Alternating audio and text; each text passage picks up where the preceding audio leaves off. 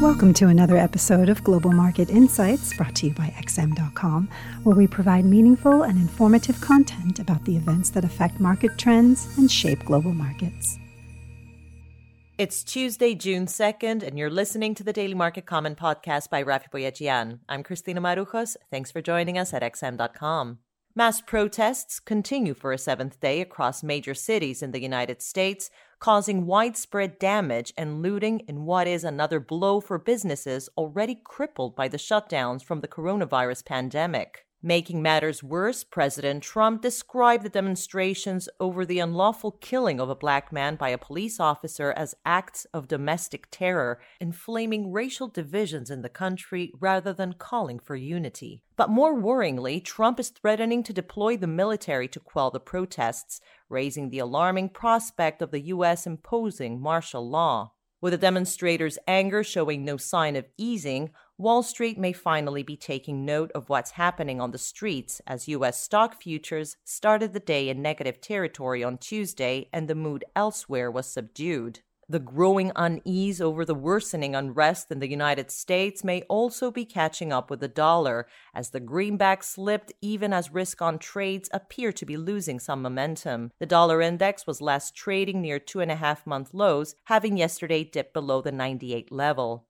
But other safe havens fared badly too, with both the yen and gold slipping slightly on Tuesday, suggesting the broader risk-on theme driven by hopes of a global economic recovery remains intact. Manufacturing gauges released yesterday reinforced the view that output likely bottomed out in April and a recovery got underway in May, albeit at a tepid pace. The ISM manufacturing PMI edged higher in May as lockdowns began to be lifted across America, and the next focal point for the U.S. economy will be Friday's jobs report. But as some investors turn a bit cautious about the improving growth prospects, especially now that U.S.-China tensions have resurfaced, one currency that looks far from done rallying is the Australian dollar. The Aussie is testing the $0.68 level just a day after smashing through the $0.67 handle, as the Australian economy likely avoided a virus meltdown on the scale seen in other countries. Australian GDP data due tomorrow are expected to show a very mild contraction in quarter one.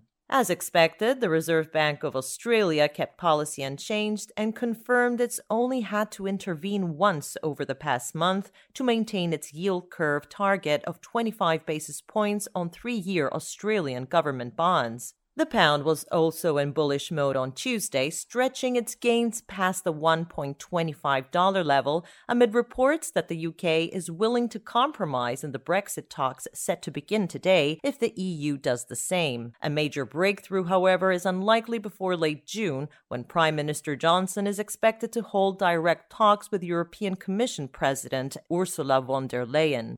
The recovery story may have helped oil to post a spectacular rebound from its April lows, but with the current output deal ending in June, the rally could be over soon if the OPEC Plus alliance does not extend the cuts for a few more months. This is what the major oil producers are expected to decide on when they meet on June 4th. With Russia again resisting a long extension, oil prices moved cautiously higher on Tuesday, with WTI and Brent crude both up by about 1%. The Canadian dollar also appeared to shrug off fears of easing supply restrictions as it approached 2-month highs versus the greenback. This was today's Daily Market Comment podcast. Thanks for listening at XM.com. Thank you for listening to another episode of Global Market Insights, brought to you by XM.com. For more in-depth technical and fundamental analysis, be sure to visit www.xm.com/research.